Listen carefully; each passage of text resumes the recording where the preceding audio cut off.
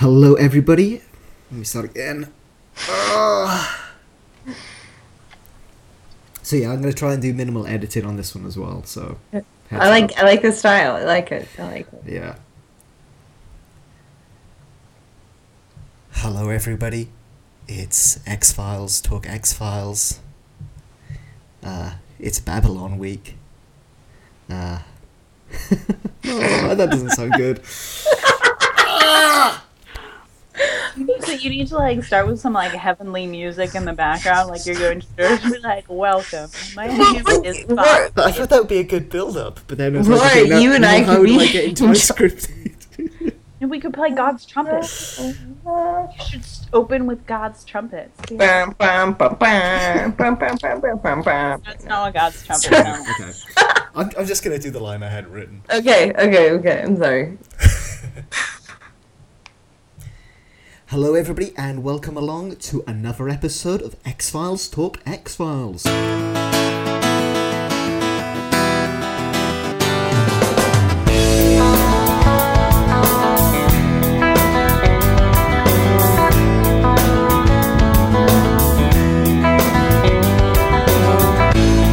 Believe in UFOs and flying saucers and ETs and government conspiracies, but I've seen none of the above. If I did, I think I probably would run 1,000,000 miles, lose my little mind. Hello and welcome along to the final episode of X-Files Talk X-Files. The only podcast that still has Downtown stuck in its head over a month later. As always, I'm your host, David Howard, and I'm actually going to be kicking off this episode solo. Don't worry, we do have Avi, Tiffany, and Garrett joining us in just a little while. But I wanted to just jump in here and sort of apologise for how long it has taken to get this episode out there for you. This has been my struggle. Basically, Avi, Tiffany, Garrett and I have actually gotten together on 2 occasions since My Struggle 2 aired to talk about the revival as a whole. And I didn't feel comfortable using either versions of that conversation in its entirety for this final podcast. The reason I started doing this podcast was to celebrate the show, to get excitement up for the revival. Now that the revival has passed, obviously it's not lived up to everybody's expectations. We've all been disappointed to some degree, and I didn't feel like either one of the conversations was a fair representation of who we are as fans and what the show truly means to all of us. So what I've done is I've taken bits of both of those conversations and I've edited them down into a pretty solid 30-minute discussion that I think fairly represents everyone's thoughts on the revival, but without this podcast being 6 hours long itself, or without being too repetitive or bogged down in the details as to the problems that we had with the show. I wanted to basically to give it an honest review of these past 6 episodes that we've just seen, but also to end on a high note as much as possible, because this is still a show that we all love and we're all looking forward to season 11, and I didn't want the final podcast episode to be a downer, basically. So we do have a jam-packed show for you today. We will get into the episode discussion. We have a quiz on the revival. We have a lot of stuff coming up. So I'm going to go through this whole bit as fast as I can so that you don't have to be listening to my voice on its own for too long. First off, I want to give a big thank you to Kathleen Doe for recently making a donation to support this podcast that will help cover the costs to keep these files online for a little while longer. If you have enjoyed this podcast, please, first of all, go spread the word, help get the word out, give us reviews and ratings on iTunes. That'll help get us noticed a bit more. If you want to financially give a donation, you can do that by going to xfilestalkxfiles.com or davidtharwood.com. Either way, you're going to end up in the same place, and you can just click on the virtual tip jar there. Now, one promise that I have made over the last couple of episodes that we put out was that we were going to answer every single listener question that came in by a certain deadline. I am going to honour that promise, but I'm going to answer those questions on my own right now. We did record answers to all of them with the 4 of us present, but it took way too long, and we really need to keep things flowing. So I think that the clips that you're going to hear from our discussion give you a good idea of what everyone's answers to these questions may have been, but I'm going to run through them really quickly now on my own so that we can get through this episode and keep this whole thing shorter than the revival in its entirety. So, first question that we have today is from Robin Walsh. What is the one thing you wish they had done differently in these 6 episodes? My personal answer, resolve the William storyline. There was just so much talk of William this, William that throughout these 6 episodes, and then to not get anywhere with that, I felt a little bit cheated by that. I don't think it's any secret that I'm not the biggest fan of that storyline, but since they were putting it so front and centre, it would be nice to have seen him had some sort of resolution with that so that we can move past it. Next question is from Bobby Joe. In honour of Jesuit, which 3 wishes would you make for season 11? Again, these are just my personal answers. Wish 1 would be resolve the William storyline. Let's get past it, please. 2, start with the end in mind. The reason I'm saying that is that I think My Struggle 2 is probably a very weak episode. I don't think I'm alone in that.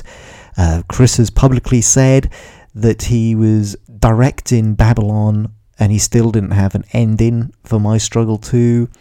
I think it probably speaks more to the lack of time that they had to get these episodes together and produced more than anything else. But I think that, if he's had so much time since the show ended, since the last movie, I thought that he would have had a more cohesive idea in mind as to what was going to happen in these 6 episodes. I would really like it if the next season is a bit more cohesive and it feels like there's more thought and care gone into it throughout. Third wish would be fresh blood. It was great having Chris back for 3 episodes. It was great having Darren and Glenn and Jim back as well. Obviously I would love to have Vince Gilligan come back in season 11 too and write an episode. But at the same time, it would be nice to have some fresh blood come in. I think that the show would really benefit from that. There's a lot of people working in Hollywood these days who came up watching X-Files, when they grew up. It would be nice to see what they do with it, same way that we have people now on Star Wars and on Jurassic World who grew up watching those movies who are now working in them. Chris, if you're listening, it would be a personal dream come true of mine to write an episode of the X-Files. But I think either way, that you got to have some fresh voices coming in and doing something a little bit different. Keep the old guard on hand. Of course, get Vince Gilligan back if you can. But having 1 or 2 episodes written by some people completely new to X-Files that haven't done a whole lot else, I think would be really, really interesting. Simon Parker says, in my opinion, season 10 needed to have an overarching story. Yes, have Monster of the Weeks, but lay the myth arc into it, thus having the show build like the old days, but keeping it current and at a pace with how short a run they had. Do you agree? A little bit. Several months ago, I expressed a very similar sentiment. After seeing My Struggle 1 and 2, I'm glad that wasn't what happened. I do think that they needed to have handled the overarching story better than they did, though. Once again, it's the whole William thing. It seemed like he was going to be the focus, but he didn't come up apart from one line in the mythology episodes, I think. So, again, there needs to be a bit more cohesiveness there.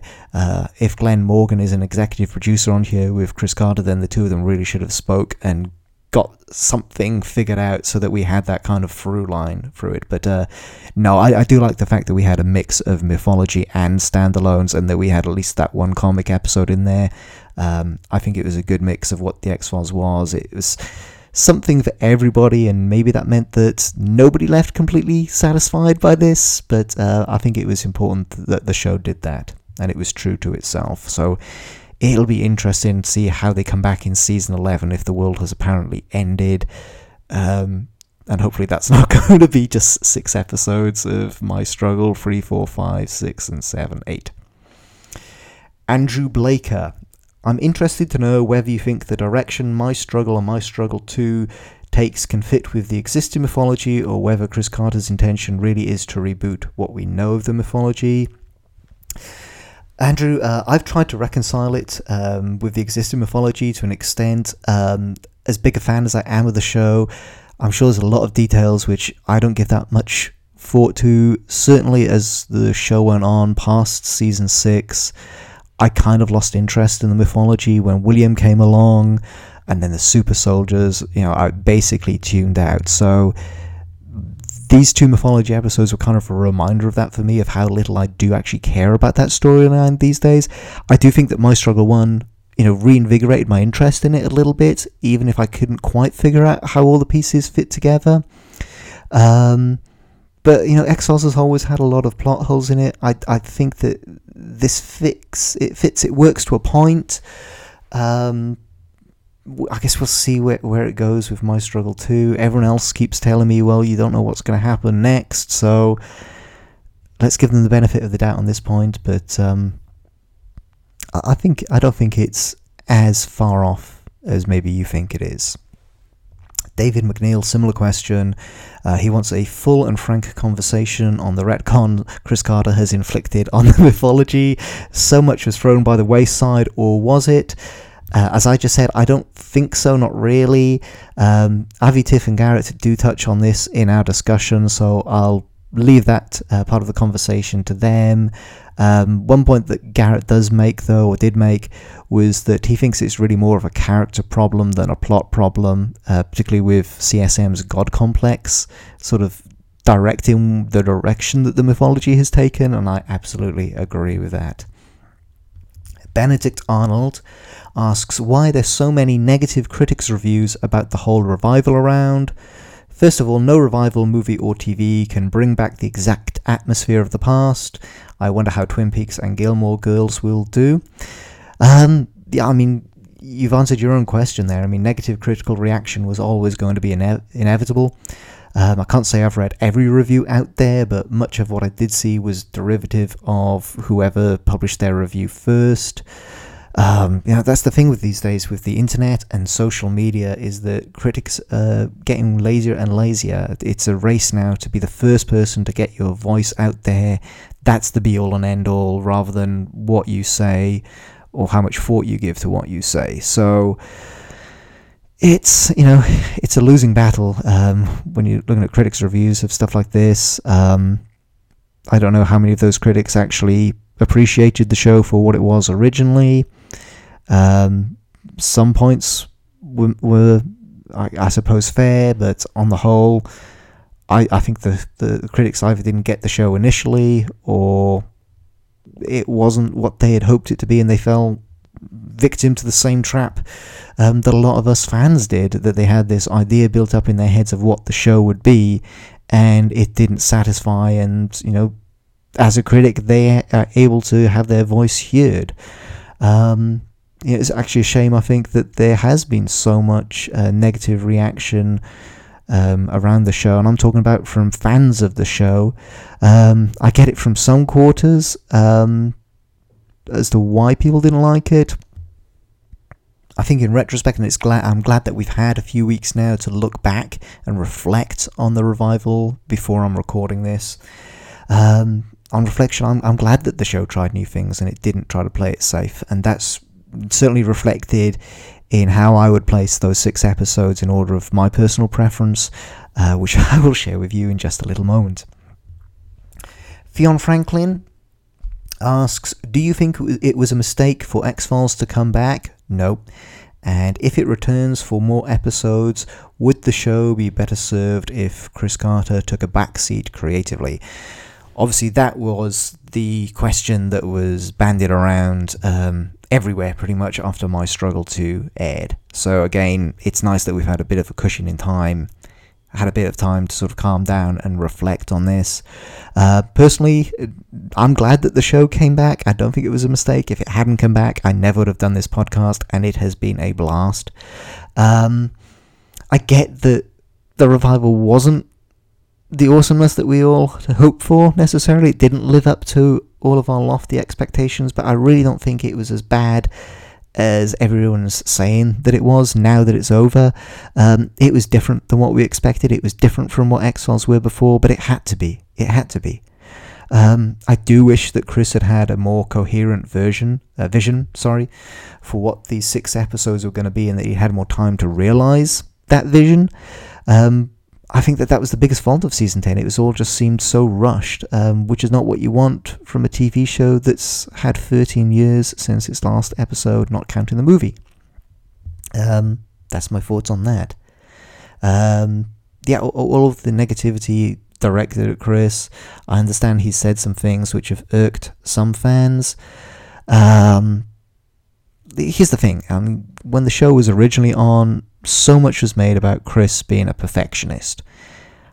I don't think in the cold light of day he's going to look at these 6 episodes and be satisfied that they were as good as they could have been. I think that he realises that, or he will come to realise that, but I don't think it's as bad as the fans are saying either. I think there is a middle ground, and at the end of the day, I'm a writer myself, and I have to respect Chris, that he's the guy who created this, and yes, okay, he's not the owner of the show now, Fox owns the show, but I think it would be a damn shame if he was taken off of it and the reins were handed over to somebody else.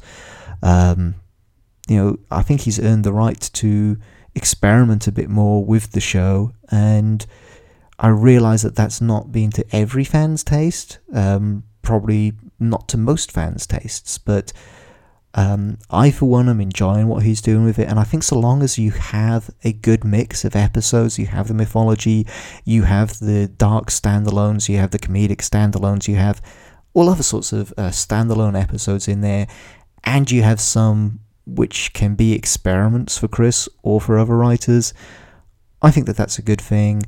I think that maybe what is needed, rather than Chris being removed, is that they have a writer's room, which they didn't for this season.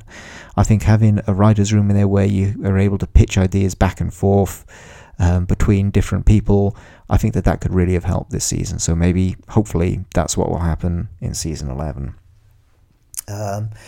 Going into now to some questions from, I'm going to butcher both of these last names, I'm sorry, Michelle Peraglia and Alison Dingledine. They actually sent 3-4 questions apiece, which is a little bit cheeky, but I'm going to rattle through them as quickly as I can. 3 from Michelle. First of all, do you think Reyes was protecting William or Doggett by joining CSM? If so, how? I'll be honest, neither one of those explanations makes any sense to me. We don't know where Doggett is, but I don't think that he's probably in trouble and needs rescuing from CSM right now. William might be making a little bit more sense, but I don't really see how that would work either. Ivy is adamant that one of those must be the case, so I guess that remains to be seen, but that's just weird, wasn't it? Okay, next question. How soon do you think Fox, Chris Carter, will be able to work out a deal and schedule filming for season 11? Who knows? I'm thinking they're going to try and get things going sooner rather than later. Apparently, according to Avi and Tiffany and everyone from XFN, Chris and David and Gillian do all have some potential gaps in their schedules coming up in the next couple of years. So all signs look good. Personally, I'd be very surprised if we don't get confirmation of season 11 within the next 12 months. I'd be shocked if that didn't happen. I'm currently thinking that 2018, very early 2018 is probably when we'd be likely to start seeing episodes. I can't imagine it would be much later than that, but who knows? I think the main thing is that Chris is given time to get things right before the cameras start rolling. They've got to do that this next time round. And I think that Fox have got to realise that as well. The ratings for season 10 were great, so let's give him some respect and some time now to get things as they should be for season 11. Of course, if you want the latest news on what's happening with season 11, what developments are, what deals have been brokered, and when it's going to be happening, follow X-Files News. That's what they're there for. Final question from Michelle. Do you think it's at all possible to do what both Star Wars and Star Trek have done and get J.J. Abrams on board somehow? He's an admitted avid X-Files fan and said it inspired Lost. No. I love J.J. Abrams' TV shows. They're actually 3 that I would recommend that fans of X-Files watch. But I really don't want X-Files turned into another J.J. Abrams show. As I said, I'm a supporter of Chris. I'm going to continue to stand by him for now, at least. Yeah, I mean, I don't want this turned over to J.J. Abrams. I mean, even if you were going to take it away from Chris and give it to somebody else to sort of hold the reins, there's so many other people out there. Give it to somebody who's up and coming, that hasn't sort of played in that sandbox already. I mean, J.J. Abrams has done Fringe, which was, basically his X-Files show. I would prefer it to be given to somebody completely different, preferably as a spin-off or an X-Files The Next Generation. But I think that we owe it to Chris Carter to let him wrap up Mulder and Scully's storyline and then go off with a different creative force powering it all. Okay, 4 questions from Alison. With all the shit that went down in Mulder and Scully's apartments back in the day, how come they never got evicted? Well, I think the answer is there for you in Ennui. Some people just feel secure having an FBI agent in the building, apparently. Was/is Mulder a Trustafarian? That is the theory that's previously been mooted on this very podcast. Either that or he's raking in the royalties from books and articles published by M.F. Luder. Was it F.M. Luder? I should have checked that before I started recording. Damn. Where was Mulder's fish tank in Season 10? Well, Alison, fish generally don't have very long lifespans, so I'm guessing that they're living it up with the lone gunman in that big shark tank in the sky right now. And final question from Alison even. Can you imagine the Scully family get-togethers with Mulder and Bill Jr. both there? No wonder Charlie stays away. My response to that question is sitcom spin-off? ? And final listener question, until season 11, yay, is from my friend Jeremy Blackman. What does my struggle even mean? Does it describe Chris Carter's experience writing these episodes? Possibly. But thank God neither episode was a sequel to the time Scully told Mulder he looked constipated. Okay, that was it for the listener questions. We are going to get to the discussion with Avi, Tiffany and Garrett in just a moment. This is probably the fastest I've ever spoken on this podcast, and I'm actually pretty damn impressed with myself right now, getting through this far, this quickly. Thank you very much. First, I do just want to let you all know where I stand personally on each of these 6 episodes from the revival. So I figured I would just talk about them all briefly in my order of preference, and then we'll let Avi, Tiffany and Garrett have their say. So first of all, of the 6 episodes, my personal favourite is a very controversial choice. It's Babylon. It's the only episode that I haven't been able to stop thinking about since I saw it. First time I watched it, I was kind of like everybody else. What the fuck was that? But then, of course, doing this podcast, I had to go back and rewatch it a few more times. So I watched it with fresh eyes the next morning, and I found a lot more to love about the episode. The ideas that were running through it, and it's not just about one thing; it's about several things, as were all of Chris Carter's episodes this season. People have criticised it because it doesn't offer any solutions to the whole terrorism issue, I guess. But why should it? I mean, how is that X-Files' responsibility? I think just the fact that this episode gets people thinking about a variety of issues, about the whole, the way that different cultures are represented in the media, about the whole struggle between Western civilization's values and what terrorists use as excuses for their violent acts. The idea of communication stuff, that's something that comes up and is directly explored between Mulder and Scully's communication with each other at the end of the episode. I just think that there's a lot there in this episode. I get why people hated it, but I do urge you to please give it another shot now that you've had a few weeks distance from it. Give it a chance. Now that you have lowered your expectations as to what this episode might possibly have been with a title called Babylon, honestly, this is probably the only one of the 6 that I would randomly stick on if I was in a mood for just any old episode of X-Files one evening. I really like the fact that the episode did something completely different than what was expected. I'm chalking this up as a Chris Carter win for me. No, strictly speaking, it wasn't an X-Files case, but there have been several episodes over the years that weren't either. Just a few that I thought of were Irresistible, Milagro, Pine Bluff Variant, Hell Money. Okay, there might be arguments made for those, but I think you could make a similar case that this deals with paranormal aspects as well. Also, I think that Mulder's trip in this episode was the funniest thing X-Files has done since season 7. My second favourite was Home Again. Granted, it may have worked better as 2 separate episodes, but we'll never know. Either way, I do know that Glenn Morgan makes this work. There's a great monster, there's some great emotional moments, some great set pieces. You have that whole downtown sequence, which is just brilliant. It's right up there with Wonderful, Wonderful from Home. And there's plenty of nostalgia built in there too, and I actually think on reflection the nostalgia trip here works a lot better than it does in Weir Monster. Home Again isn't a perfect episode, I'll give you that, but it's an exceptionally strong one in comparison with the rest, I think. My only wish is that it had been broadcast second as it was in the production order. I did go back and I watched the 6 episodes in production order, and I've got to say it works a lot better that way around. Home Again especially comes out as a winner, so I urge you to do that as well if you get the chance. If anything, if nothing else, it'll force you to watch Babylon one more time. Third favourite was Weir Monster.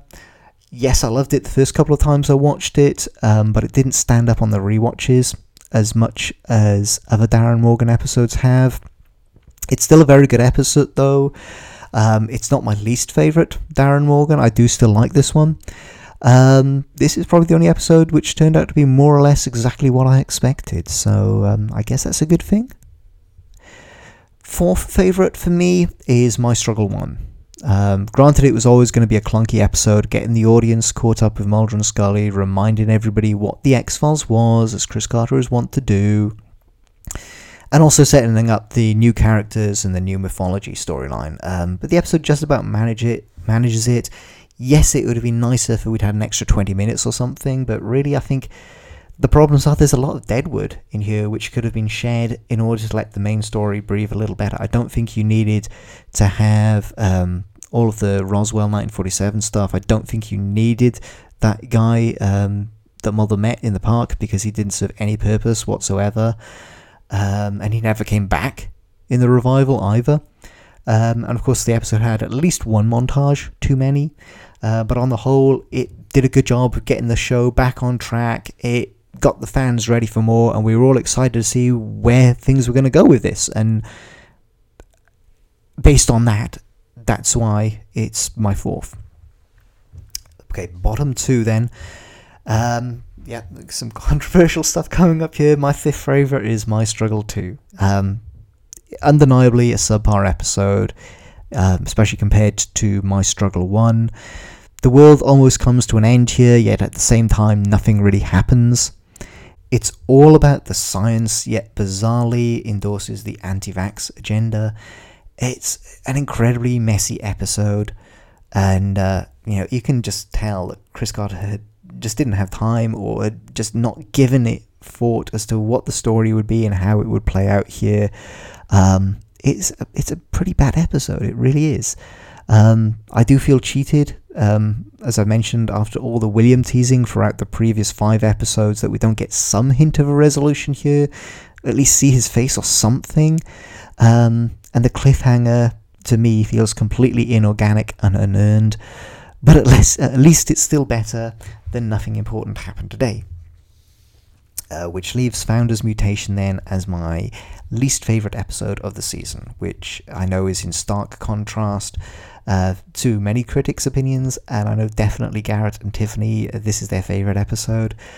the reason why I dislike it so much is because it was my worst fears for the revival realised. Mulder and Scully older, playing cartoonish versions of their iconic characters in an uber-modern setting and filmic style, but at the same time acting like they're still in the 90s. For some reason, there's something about this episode where it was the past meets the present, and it just didn't gel for me. It just did not work at all. It was like, best example I can give you of how this felt was like when I was watching Indiana Jones and the Crystal Skull, and Harrison Ford in that was not Indiana Jones. In The Force Awakens, he was Han Solo, but he was not Indiana Jones in the Crystal Skull. So that's kind of the best analogy that I can give of why this episode didn't work for me. I'm not just talking about the acting, even though I do think that this episode hands down has the worst acting I've ever seen from Gillian Anderson. But just the whole vibe of the episode, the whole tone, the way it was put together, it didn't work for me. I think maybe I would have enjoyed it a little bit more if the kids that had the special powers and the Doctor, if that all tied into the mythology a little bit more. And I know there were subtle hints dropped of that, but it wasn't enough. It was no Red Museum. I just think that I just didn't like it. I'm sorry, I did not like that episode. Yeah, and I hated Gillian Anderson doing that mother-son dream sequence. I know it was meant to tug at the heartstrings, but I thought it absolutely horrendous.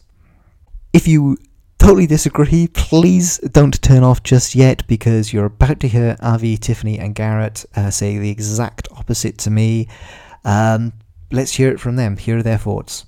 Last week I sat down, I rewatched the entire 6 episodes again. I watched them in production order, which I actually think does work a lot better than the broadcast order that we had, especially with Home Again as the second episode, with the death of Scully's mother, and that's what really plants the "oh yeah, I have a son" idea in her head, which kind of, you can see the other pieces kind of falling like dominoes then after that. I think the whole way that they deal with the Williams storyline works a lot better when you have Home Again there. Founder's Mutation, which I know Garrett loves so much, is not one of my favourite episodes, but I think it even works a little bit better where it is as the 5th episode, because it does kind of culminate the whole Williams storyline a bit better. It takes it to that next level that kind of sets up what my struggle 2 might possibly have been about until it wasn't. Obviously, this is something that we've all wanted for a long time. We've wanted the X-Files to come back, and now it's finally here. And even though the season hasn't lived up to the expectations that we all had, I think that there's still a lot of good stuff in there, and I wonder how much of it actually, it was ever going to live up to people's expectations. Because when you revive a show like this, you're dealing with a cast that is older. You're dealing with writers that they don't really have anything to prove anymore. They've made a big success, and now they want to go back and explore some different ideas that they are interested in. And I think that we've seen that quite a bit with Chris Carter, where he's taken the mythology in those 2 episodes. With Babylon in particular, I know there's a lot of people out there absolutely hate that episode. For better or worse, it's one of my favourite ones from the revival. I think me and Garrett were talking earlier, and he said that if you take the episode as not an X-File and just a completely different show or an alternate universe, then it works. And I think that's completely right. That's kind of how I viewed the episode in the first place. I think it's just a really good thought experiment from Chris Carter, but I can absolutely understand why some people absolutely hate it. We Monster and Home Again, those are both kind of nostalgic sort of episodes for the fans. Founder's Mutation was, as I said, not one of my favourite episodes. Garrett and Tiffany, I know, absolutely love it. I know other people absolutely loved it. And it really does sort of harken back to the early days of the X-Files, where it's just a dark, scary show. And, it is just another episode just pulled from that era. And then, of course, you have the 2 struggles There's two struggles. That's one way to say it. Which the titles of those episodes just find more and more meanings every day. So, I actually agree with you on Babylon in certain points. And I think that's what I wanted to come across whenever I reviewed the episode. It was that, you know, there were parts of the episode that they were definitely not an X-File. And in that sense, if you take them as not an X-File, they're particularly funny. But, I mean, as much as you like to say, yeah, the writers don't have anything to prove, they are experimenting and all that stuff, and that's fine.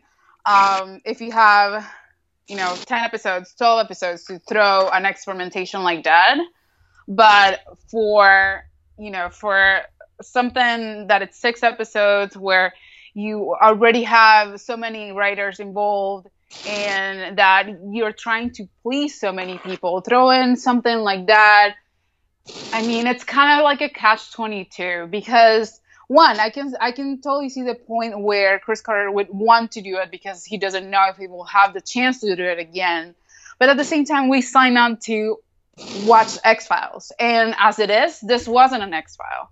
So, for me, it is really hard to come to terms with this episode as a good X-Files episode. It definitely, I can see where it had a good proposal as being, edgy because it was touching on a topic that actually was very polemic because of certain elements that actually the episode took on. So, like, there's this whole bombing that happened because someone made fun of a religion or parts of that religion, and then we have an episode that it's kind of taking a comedic twist on a situation that's very delicate. And,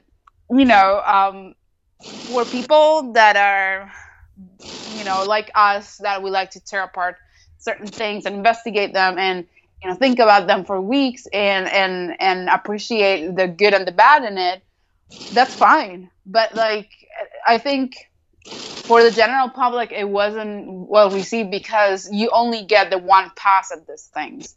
And even so, we have, things like right now it's being, transmitted in the UK, and the reception was even worse.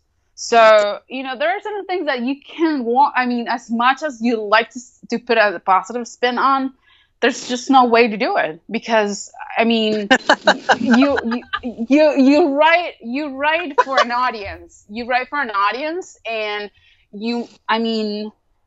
yeah, I would like to say that you would want your audience to get on board with you and see things on another way and change minds. And for sure, the X-Files has changed minds in so many other ways. But I think either we are way too close to home right now to be talking about this topic, or, it needed a little bit of an adjustment of how the topic was taken. And I mean, I appreciate the irony of the episode. I just don't think that it was a good episode of the X-Files. 6 episodes jump and just force things on you that you weren't ready to accept. Yeah. And there is some disdain there. And it's because I think if you were to look at the relationship of Mulder and Scully for the whole time, it's here like, we go. Garrett's going to be shipper here for a second. Well, I'm not. He never does this. I'm not. But I mean, the second movie, I absolutely despise it. But that is the end for you. That's what the image you have of them is on the boat, waving at you, going off in the distance. You're like, okay, they're in a great relationship. Even if you want to write that movie off, fine. At the end of the truth, they have this wonderful conversation between the two of them about their relationship and how it reflects on the whole, saga and how everything works. And they had and then it's like, well, in episode 1, they're no longer together. And it's because Mulder is depressing and still the same person he's been for 23 fucking and years. Yes. It's fine to break them up. I mean, I'm not one of the people that say they have to stay together necessarily. But to throw it on you in a matter of 45 minutes is insane. And that's not a good way to write a story. The problem is it's not that the ideas are bad. It's that the way they're executed is extraordinarily poor. And there's no way this is season 5. I mean, that's absolutely insane. This is at best like one of the worst episodes of season 9. I mean, depending on the episode, No. I would say Founder's Mutation was fantastic, and I mean, there were definitely moments where they caught the characters really, really well, and it added something new to the characters, which I thought was interesting. But there was so much ham-fistedness where it didn't fit, and that's perfectly fine. That if you liked it, and you're entitled to like it all you want. I mean, that's a very subjective nature of watching television show and having an opinion. But there are certain objective things that really they aren't open to opinion. And it's just that this was not written well. I mean, it's not a subjective notion. It's like you write a beginning, a middle, and an end. There's a climax, so you have to do this to get there. And it was so frustrating because... It's like Abby's literally sitting on the bed with me right now. Thank you. I've grown a beard ever since. It's frustrating because... I don't care necessarily that they progress the mythology so far and they do all this stuff. I just want the character. I don't even need the nostalgia necessarily. I mean, I prefer they don't even have the nostalgia. I want it to move in a new direction, but I want it to move in a way that makes sense with the old so that it is a coherent story, because that's the purpose of story writing, is to have a purpose and to bring people into this world and continue. So you can't develop the world and then destroy it piece by piece. And that's just not how you should do something. And it just isn't. I mean, it's just realistically, it was a great sense of like the ideas in the writers' heads and like what the show could be if they had another 9 seasons, maybe. But with 6 episodes, it was just a piss poor job in trying to do that. You can't ruin the show. People get so caught up in the story and say, well, the story is so important and this and that. And it is, and it definitely is. But the characters are the whole aspect. You watch the show for the characters. So the characters and how they change is all supposed to make sense. And it's supposed to fit within this realm of the world that it's in. And you can't rip them out of that and say, well, they're no longer together because I hate everybody. And it's fine to take them apart, but you have to show it. It's fine to make Cancer Man, super evil and think he's God and all that, but you have to show it. You cannot change characters like this so rapidly and expect people just to suck it. I mean, it's literally the most frustrating thing that has ever happened in a show. I mean, you spent years and years and years and years watching this and rewatching it, picking it. And I mean, it's been a great experience. I mean, even these 6 episodes, I'll complain all day about them. And I mean, I love picking them apart. That's part of the fun of watching the show. But you can't, it's thoroughly frustrating that the characters are not the same. They just aren't. I mean, there's nothing more to that. That was like the most beautiful Garrett speech in the podcast I've ever heard. We see the story, and the story is what matters, really. But at the same time, there's all these things going on behind. We don't know why they couldn't bring certain people back or why they brought certain people back. Well, some of us might, but some of us don't. And that makes it frustrating. I mean, it's when it comes back, you want it to be something new. And I mean, I think they tried at least to some extent. And maybe with a writer's room and maybe with more time, they can like pick up the pieces and make it a coherent thing again.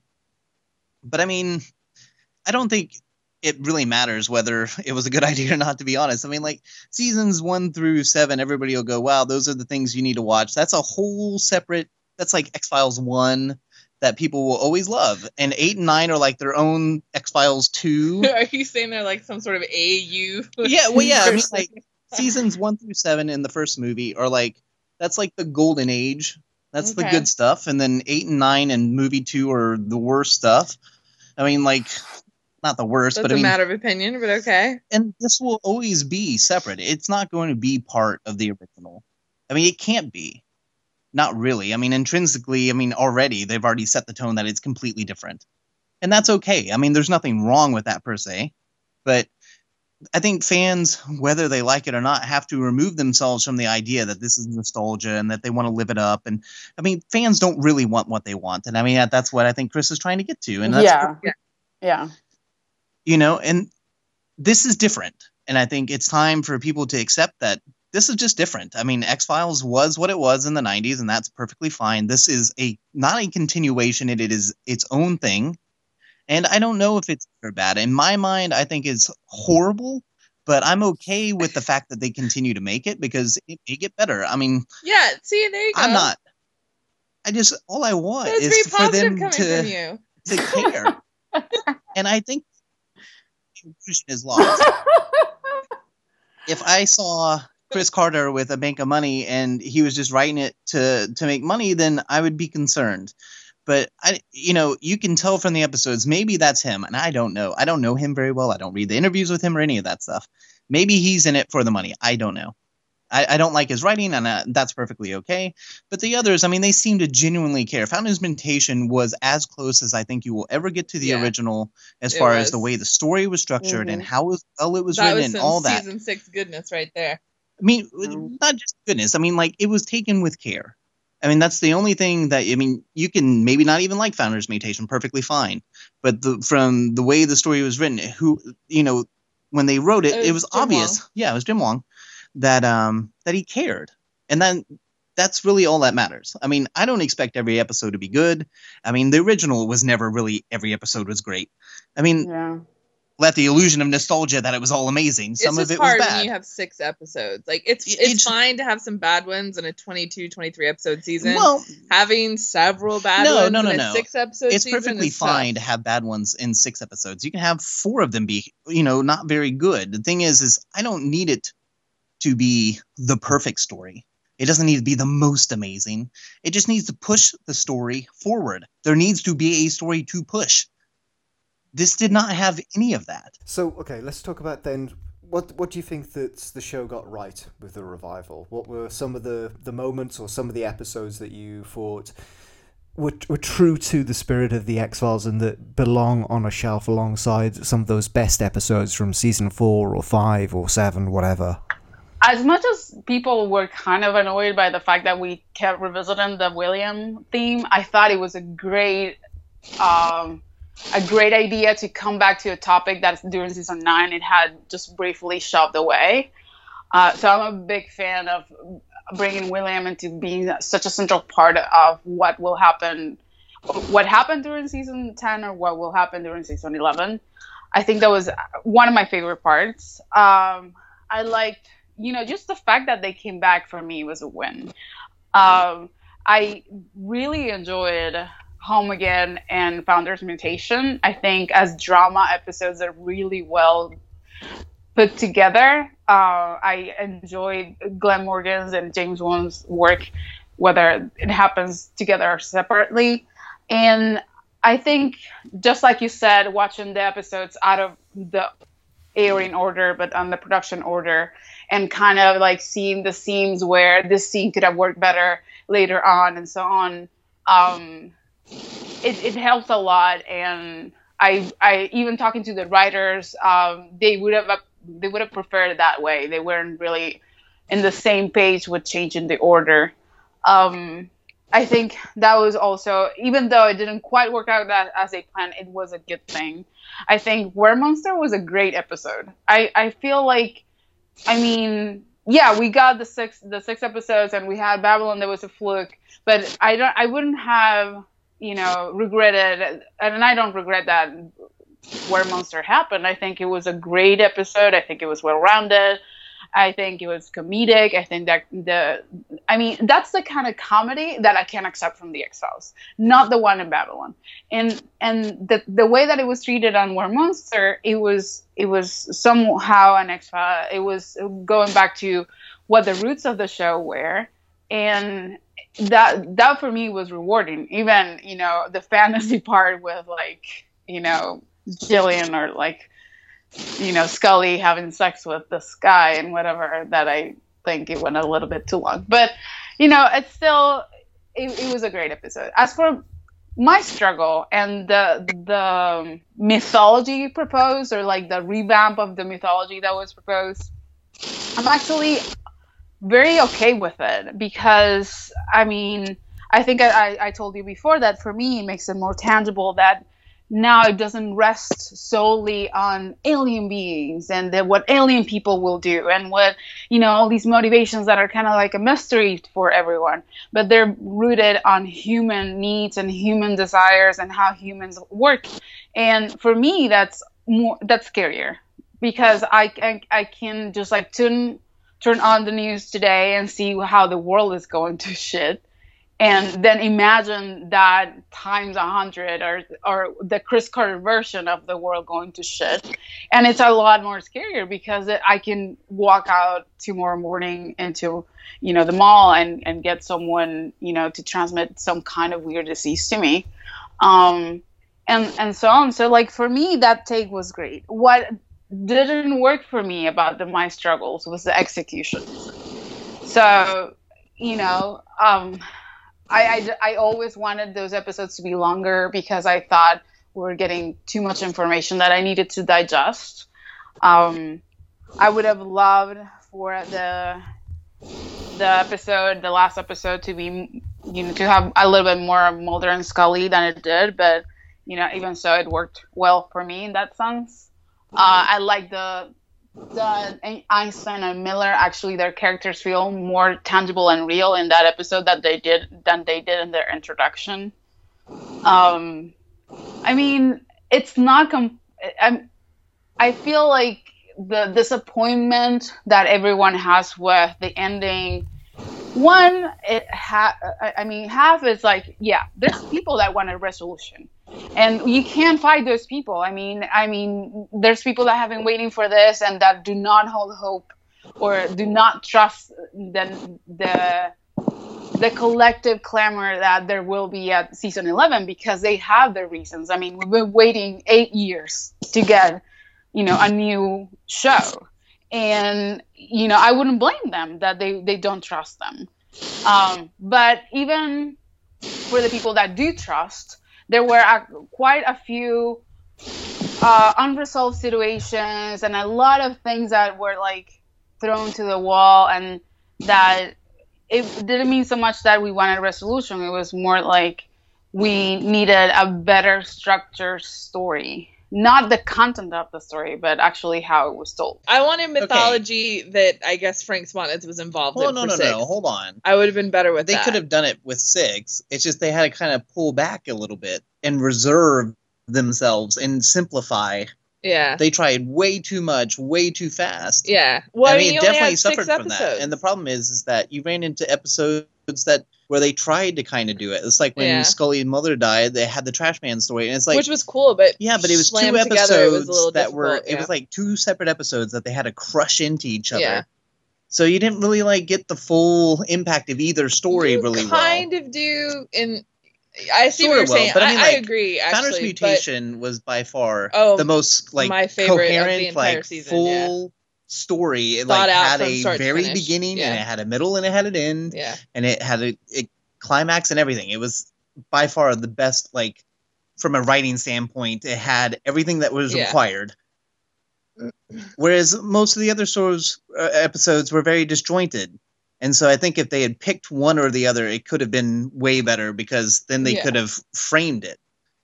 And this season was not the best written per se, but it had an amazing amount of ideas crammed in your face in like a very tiny way. And so they needed more episodes, or use the full 6 if you're going to have this huge idea. Yeah.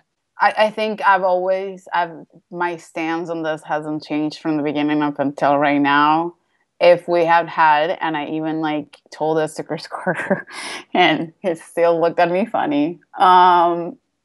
If we had had, and this comes from the writer's room, we have had a sound writer's room where everyone had the space of mind to have some sort of a development plan for this mythology, which, by the way, it's not a new mythology.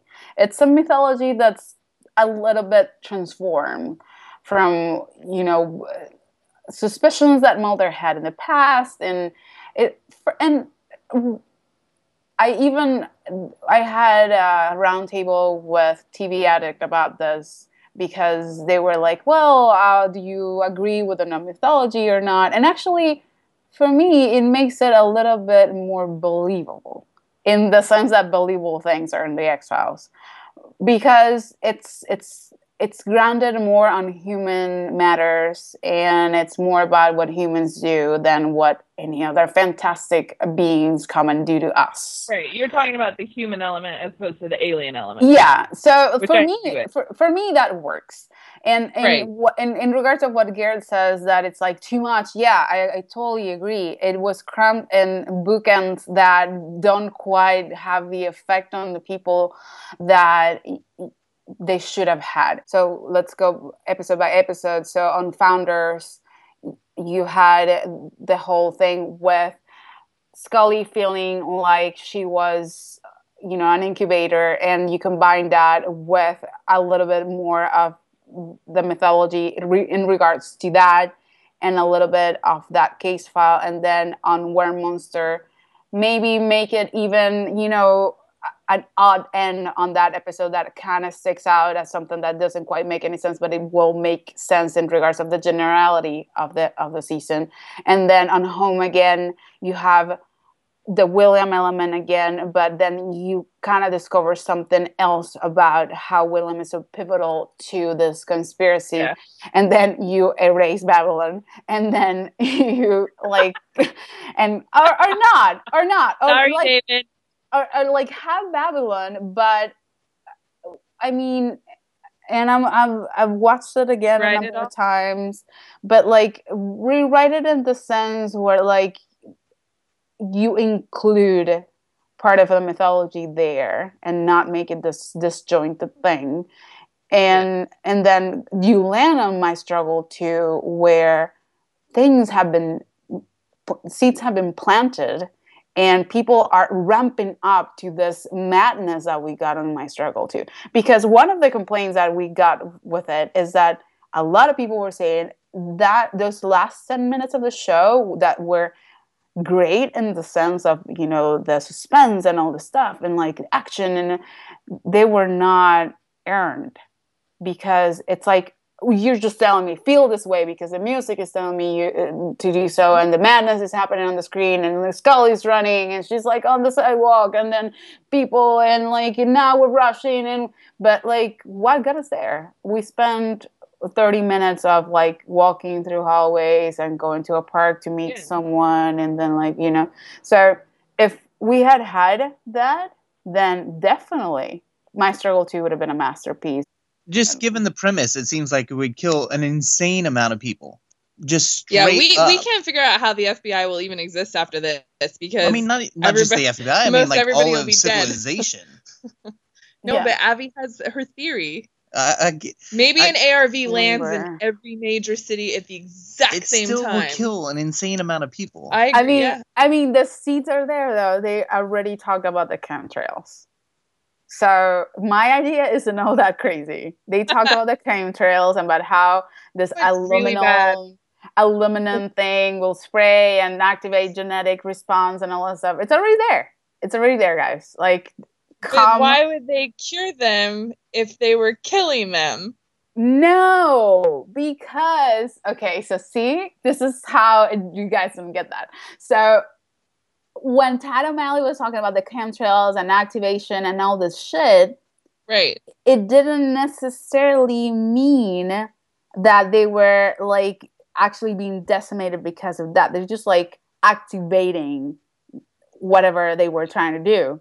But they activated the Spartan virus using which microwave radiation. Yes, which removed the piece from their RNA that made it to where they were suppressed their immune system. Right, suppressed their immune system, so then they were catching normal everyday diseases. So the soldiers were catching the disease from the vaccines they were given, but other people were just catching normal other stuff. Flu. But without an immune system, the flu would kill you. They were like, there were like two things. So the microwave things, and there were chemtrails, and then there were the vaccines that we're getting. So because they're like missing steps to this, and this like it will make so much more sense whenever and if Anne Simon comes forward with like what's missing from the episode.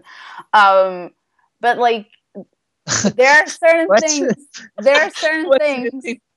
It's missing a very big part because I mean, There's I watched certain it things- several times, Yeah. and I carefully went through the plot line, Yeah. looking at the science. We And I mean, watched it, and like, 6 I love times. the science. I love the idea of electromagnetic or the microwave radiation emitting Yeah. from cell towers and all that stuff, and how Yeah. it worked. I And even that- looked at maps That part made to see sense. how much microwave radiation was affected and Covers where the U.S. not Yeah. not just the U.S., the world, and see where population growth would be devastated and where other pockets in poorer countries that don't have these, could they survive? And I looked at satellite image, like tons of crap, Yeah. just to see the possibility how many people could survive this given Right. the information they had. With decimated And it's immune just systems. no matter how much she came up with a vaccine with her own blood and how much they could produce in 5 days, you couldn't everybody is produce dead. it in enough time. I mean, to- like no, a for vast sure. majority of the world Yeah. is gone. You can't. That's impossible. But like that's part of like But I mean, that's that's things the only like information you- but that's what's so frustrating. that goes back to episodes like Redux and where like tests were being done on her and like all that stuff where like they could be impossible. It was impossible to make. It was just for the sake of storytelling. Whereas where Anne Simon goes and says like, well, I said no and Chris Carter said yes, and then we go with yes. So Yeah, well, I agree. It's, I don't it's think one Anne thing to did push, anything wrong. Right. I mean, I thought her science was awesome. It's one thing and to I push the followed limits. it made sense.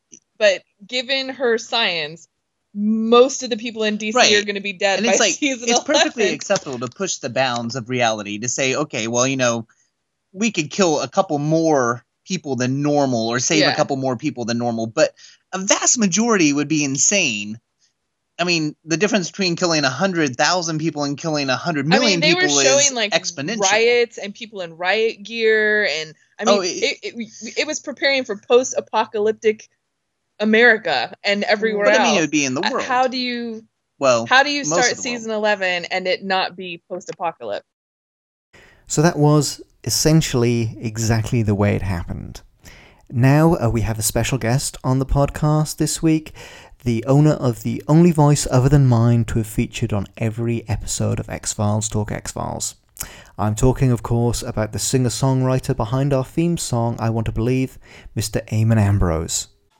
So I'm very happy to be here today. I have Eamon Ambrose on the line, who is the artist behind the I Want to Believe track that we've been using as the intro and outro on this podcast since we started doing it. So Eamon, thank you very much for joining us for a few minutes here today.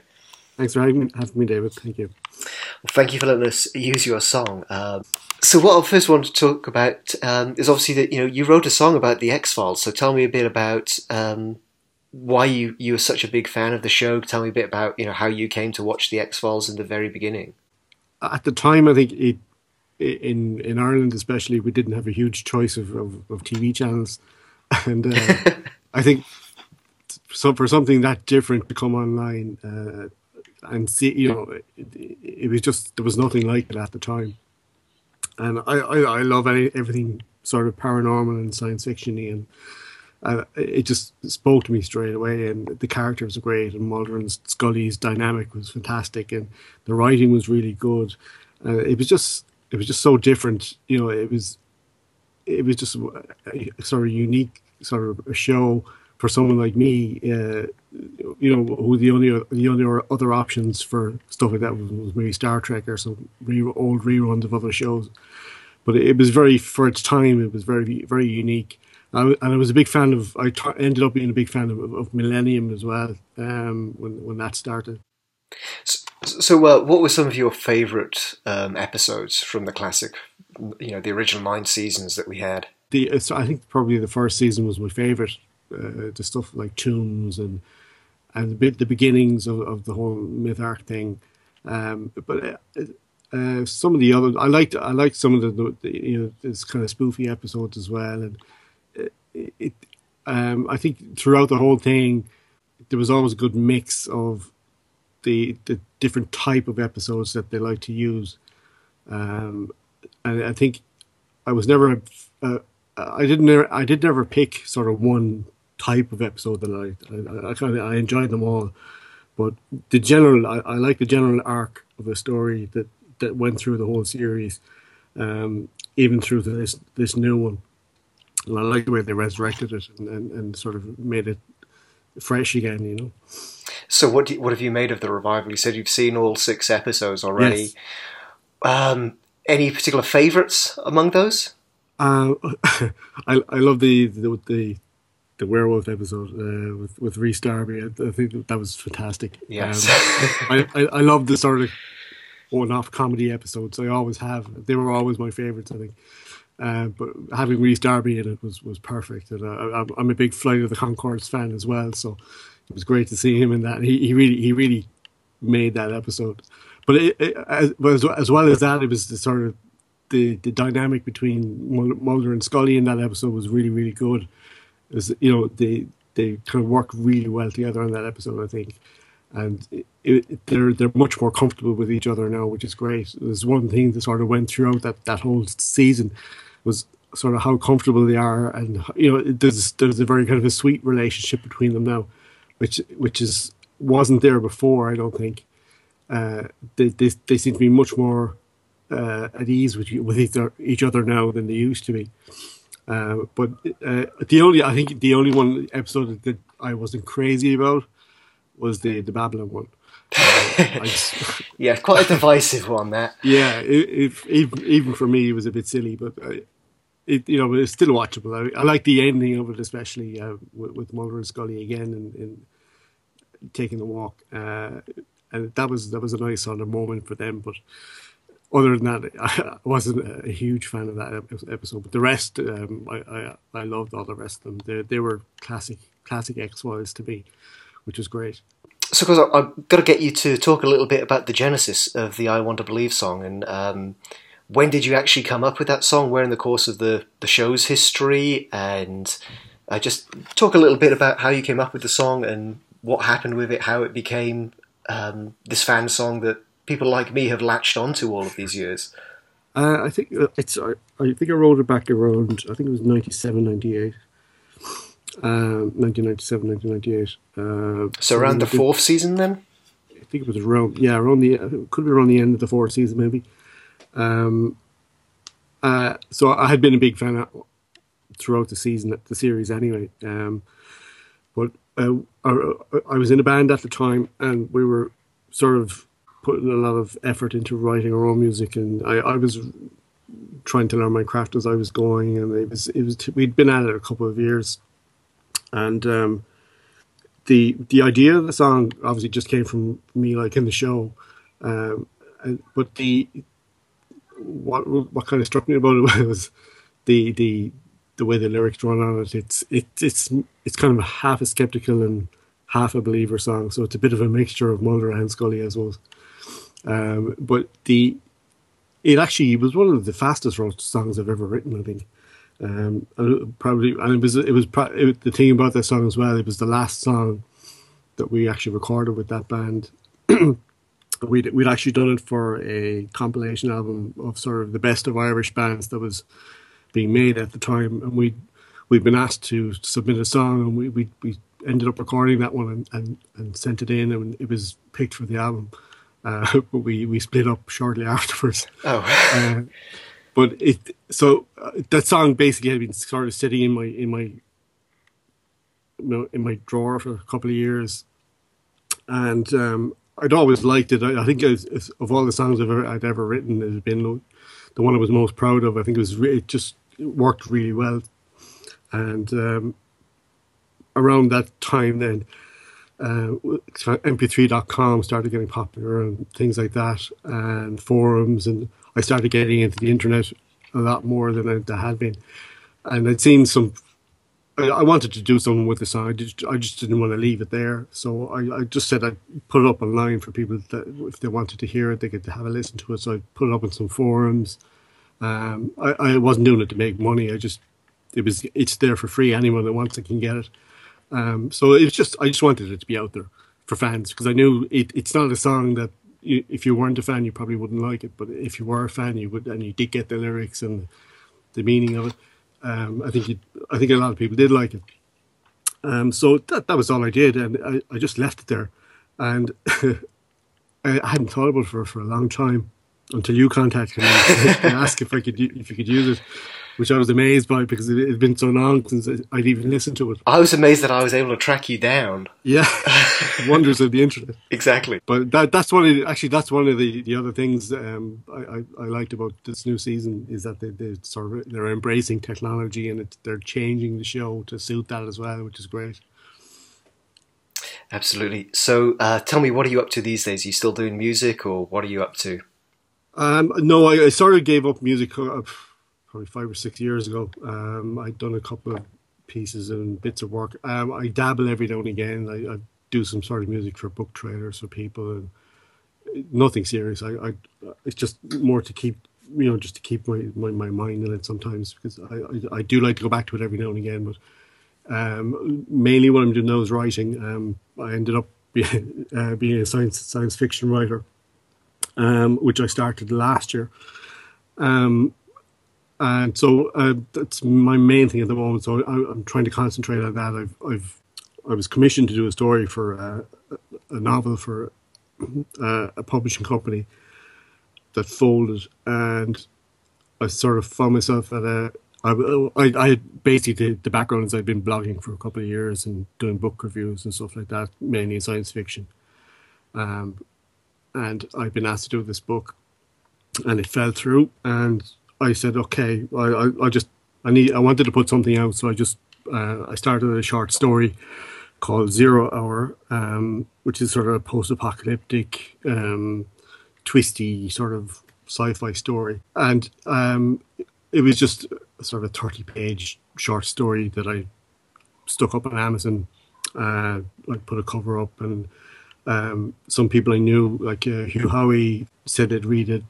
A couple of other authors that I know, and they really liked it. And so they said I should release the story just on its own, and I did that, and it started to do really well. And Hugh Howey gave me a blurb for the cover, which was great. So after a couple of weeks, I started getting a lot of emails and contact from people wanting to hear more about the story, because the ending was, I suppose, left a little bit open. It wasn't deliberate. And so we ended up, I decided to continue the story on. So as a serial, so we're now at part 4. I'm just about to release part 4 next week. And when that's, I've got one more part to release, and then I'll release the whole thing as a full novel later on, probably around April and May, I think. So give us a pitch as to what the story is. What is it about? If it's something that you can kind of put into a short sort of pitch. It's hard to get to say too much about it, because it's that kind of a story that there are so many twists in it that it's very easy to give it away. But the start of the story basically it starts with a soldier waking up after an attack. It's most of humanity has been wiped out. There's sort of a tiny few remaining, and he's basically thinks he's the last one that's left. He just wakes up in the rubble of an attack, and he basically everything that's happened. It's machines have taken over. It's not really a machines have taken over sort of thing, but it's part of the storyline. And what happens is the soldier goes to the center of everything that's happened to try to find answers, because they basically have nothing left to do. So they want to try and find some answers. So when they get there, they find that everything is completely different than they thought it would be. It's kind of a mind-bending sort of twisty story, but and it's got a bit of action, it's got a bit of everything in it. But it's hard to explain without giving too much away, because it's even though it's a short story, there's a lot packed into it. But it's doing really well on Amazon. It's constantly charting on its in short story charts, and I'm delighted with how well it's gone so far. That's great. So it'd be nice to see, when I get the full book finished, it'll be nice to see if it will sort of stand on its own as a novel as well. So we'll just have to wait and see, I suppose. Well, good luck to you. And that's 0 Hour? Yeah, 0 Hour. 0 Hour by Eamon Ambrose. Go check it out on Amazon now. Eamon, thank you for taking some time out of your schedule to chat with me today. Thank you again so much, not just for creating the I Want to Believe song, fan anthem, excuse me, but thank you for letting us use it. And if it's okay with you, I would really like to play the song in its entirety at the end of this, our final podcast. Absolutely, I'd be delighted. And thanks for using it. It's great. It was great to see it resurrected again. And great to hear people listening to it and liking it. So it's been fantastic. So thank you for that. Thank you. Up next is actually something I've been doing for the last few episodes of the podcast. I've been asking each of my co-hosts to tell me a bit more about their favourite movies and for some recommendations of other TV shows that fans of X-Files might enjoy while we wait for season 11. So here's the answers from Avi, Tiffany and Garrett. My favorite movie, I have a ton, but like the one that I always go to that immediately puts me in a good mood is Amelie. And shows that I'm watching right now that I would recommend, Jessica Jones is a good thing to watch. I recently, if you are into world awareness and like politics and all that stuff, you should watch Narcos. As you can see, I've been watching a lot of Netflix and Amazon.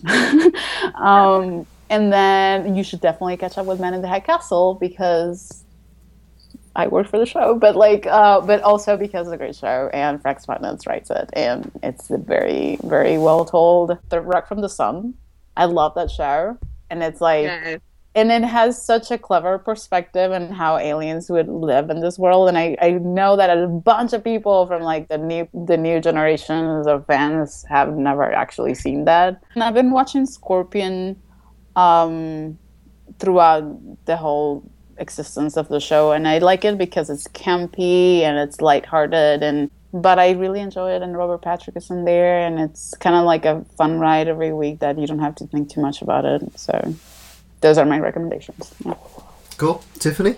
I like dramas and psychological thrillers, so one of my favorite movies has always been Silence of the Lambs.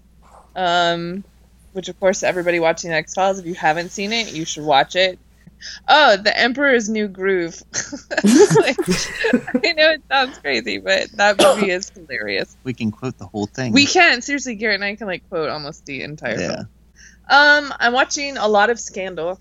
I've been watching Scandal for a super long time. And, of course, Annabeth Gish is now on Scandal, which is awesome. Her character is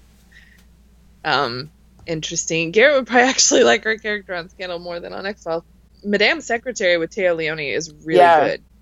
Do you want to mention the one you and I watch all the time, Garrett? Or is that yours? The 100? No, I'm not going to mention that. Oh. Not with a 10. So Garrett has a favorite show that he won't speak out loud because he's afraid that people will think that he's a silly fangirl. But it's got the same problem that I've been arguing about this the whole time. Yeah, but he still likes it.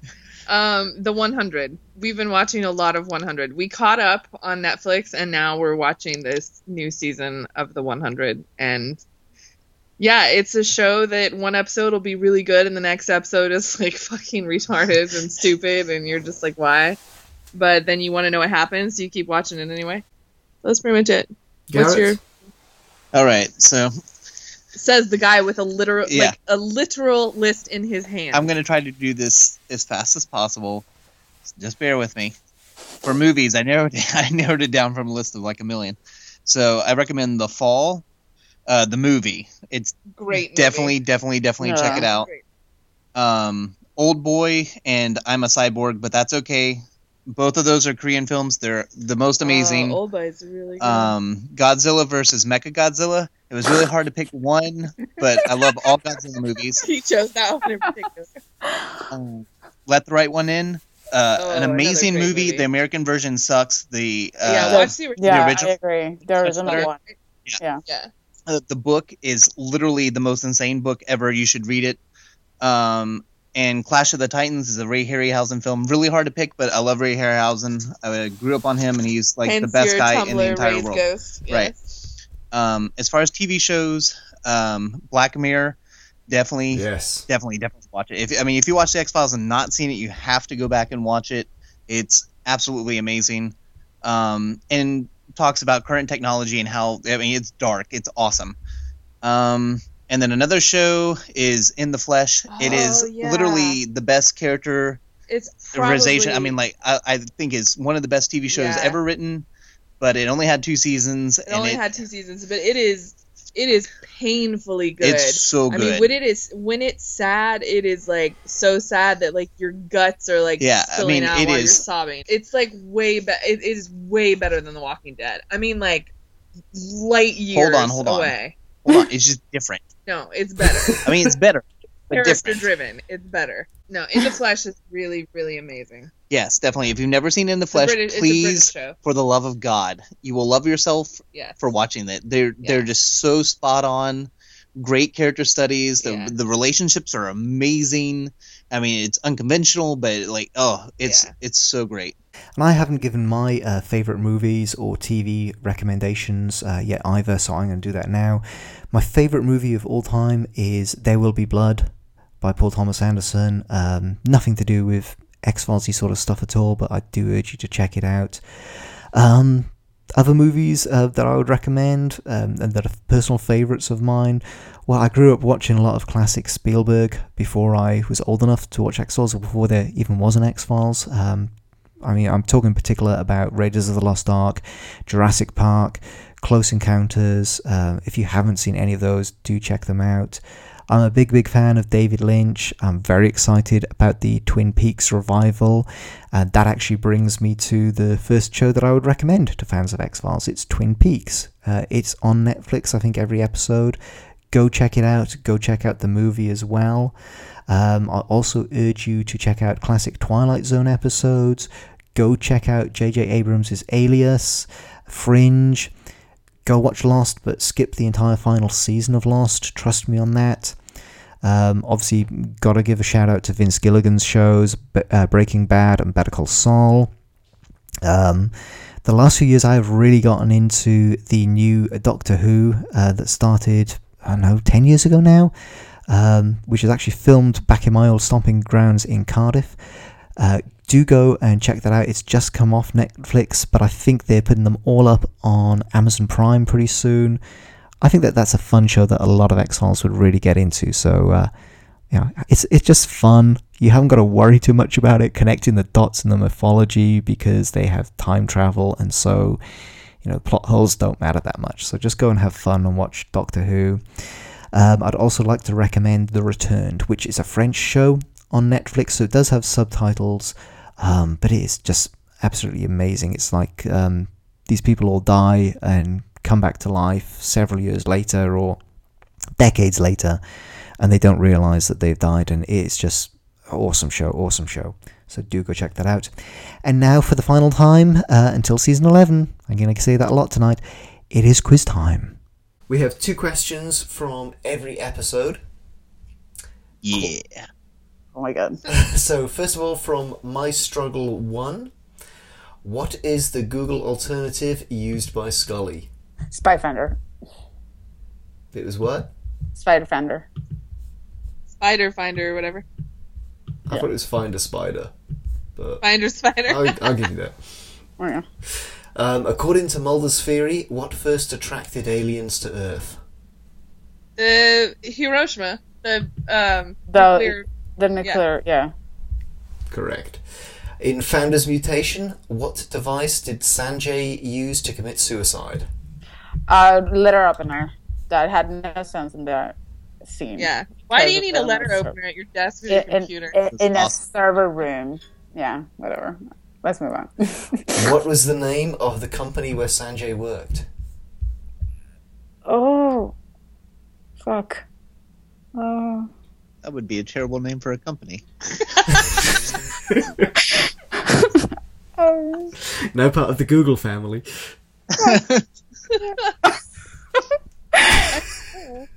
Oh. God. I can't. Never mind. Go ahead. Yeah, Eugenics technology. Eugenics, yeah, there. In Mulder and Scully Meet the Weir Monster, what fictional creature's head hung on the wall in Guy Mann's motel room? Jackalope, yeah. Correct. And according to the story told by the psychologist, what is the only way to kill a lizard man? Stab it with glass. green glass. Green glass, yeah. Where? In And the appendix. liver. Appendix. Appendix, yeah. Yeah. In Home Again, where was Bill Scully Jr., which prevented him from visiting his mother in hospital? It was in Germany. He was in Germany, yeah. Just being an asshole. And what insult causes Mulder to mistakenly assume an arguing man and woman are married? Oh, she calls him a jackass. Or Yeah. No, it was douche or douchebag or something. It was douchebag. Yeah. In Babylon, what song does Mulder dance to at the honky tonk? Fucking achy breaky heart. Apparently the only country song ever made. Yes. In the only state that ever listens to country music. And how does Agent Miller explain his ability to speak Arabic? He went to Iraq with Iraq. He was stationed in Iraq. Yeah. Correct. In My Struggle 2, what was Agent Einstein surprised that Mulder didn't do? That her name is stupid. Then he didn't leave a note behind or a voice. Oh, to tell Scully where he was going, yeah. Correct. And in which South Carolina town was cigarette smoking man hiding? Spartanburg. Correct. Spartan virus. Dun dun dun. Dun dun dun. Exactly. Ham-fistedness. Did we just get 11 out of 12? That has to be a first. I don't know. All the shit we've done in this show. It's because our annoyance causes us to pay super attention. So, yeah. That's it. Okay, I promised that we are almost done, but before I do my final wrap-up, I just wanted to give Avi a chance to talk about what's next for X-Files news. We all want to have a little break because it was really exhausting for all of our team to try to follow through every promise that we made and try to join this huge fandom in every initiative that they have. And we actually still do have to deliver quite a few things that we were involved in. So we're not going away in any way. There's definitely a lot of activities that are coming, and we're definitely continuing to support the actors and the crew that not only are back on the X-Files, but also working in their own shows.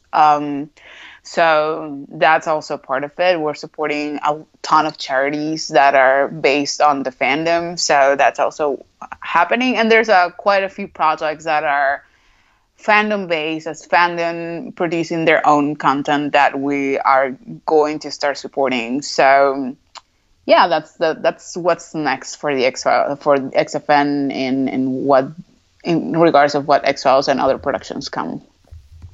And remind everybody one last time all the different ways that they can get in contact with X-Files News.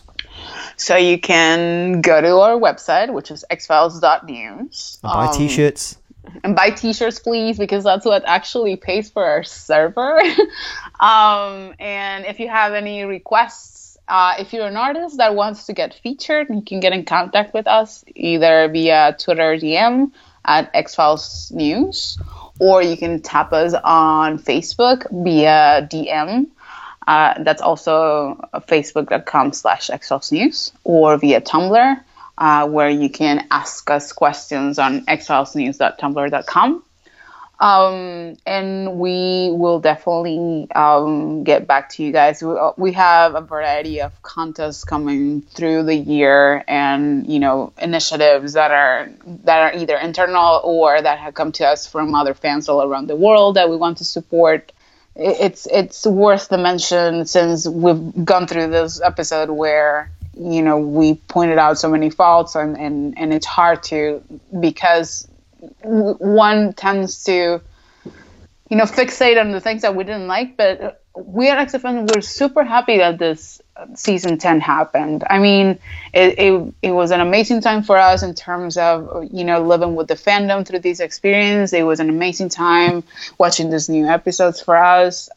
It was unexpected in many ways, but it was at the same time must of it a welcome moment for us. So we will continue to support the show. We'll continue to support the authors and the actors and the writers and everyone behind it. And that's our invitation for everyone that did it through the years with us, or that joined us just now, or that will and plans to join us later on. That's what makes XFN what it is, everyone that has supported us through the years. So, yeah, thank you for that. So that is it for X-Files Talk X-Files. We will be back when Season 11 happens, though. It's most definitely a when, not if. Season 11 is all but guaranteed at this point. In the meantime, do go and follow X-Files News on all their different channels. Their website, of course, is xfiles.news. Please, if you've enjoyed hearing me chattering on for 44 episodes, which is probably over 60 hours by this point, then please connect with me. I'm on Facebook and Twitter. Not always that active, but I am there. I'm David T. Harwood on both of those. You can also connect with me on my website, which is davidtharwood.com. I'm currently writing a vampire story, which I'm trying to put out a chapter once a month. It's called V's, and you can read it for free on davidtharwood.com now. You can also check out every episode of this podcast there. I've done some blogs. I do blog occasionally. But yeah, I would love to connect with you and keep in touch so that I can let you know when the podcast is starting back up again. And, who knows, maybe I'll do a different podcast on something else in the not too distant future as well. And now, as this is our final episode, I would like to sign off with a series of thank yous to everyone who has listened to this podcast, to everyone who's gotten in touch or who has sent in listener questions. Thank you very much. And of course, the biggest thanks has to go to each and every one of my co-hosts over these 44 episodes that we've done so far.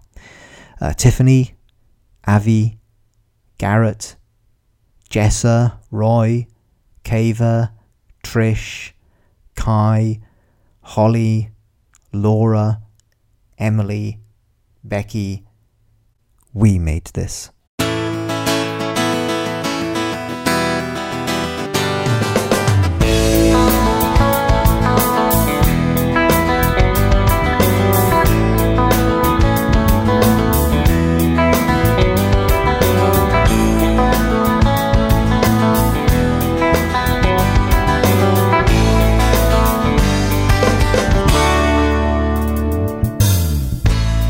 Believe in ghosts and vampires and the living dead, in haunted houses and poltergeists, but I've seen none of the above. And if I did, I think I probably would run 1,000,000 miles and never tell a soul.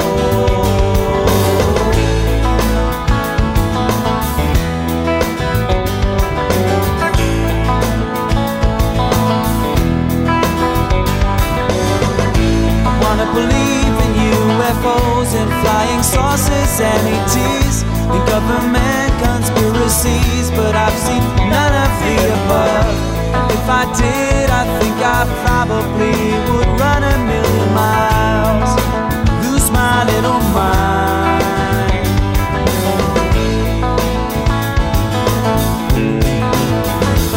So I close my eyes and try to sleep at night.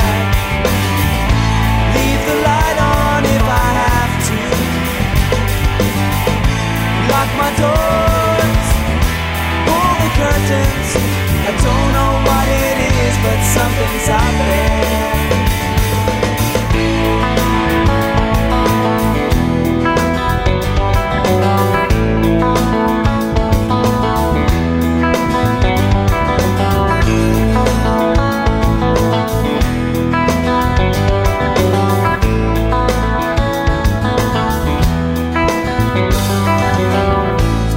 Believe in gods and devils and the afterlife, and faith in miracles and the truth, but I've seen none of the above.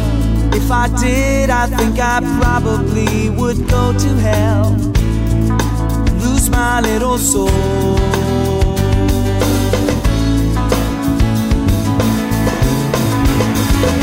So I close my eyes and try to sleep at night. Leave the light on if I have to. Lock my doors, pull the curtains. I don't know what it is, but something's out there. So I close my eyes and try to sleep at night. Leave the light on if I have to. I lock my doors, pull the curtains. I don't know what it is, but something's out there.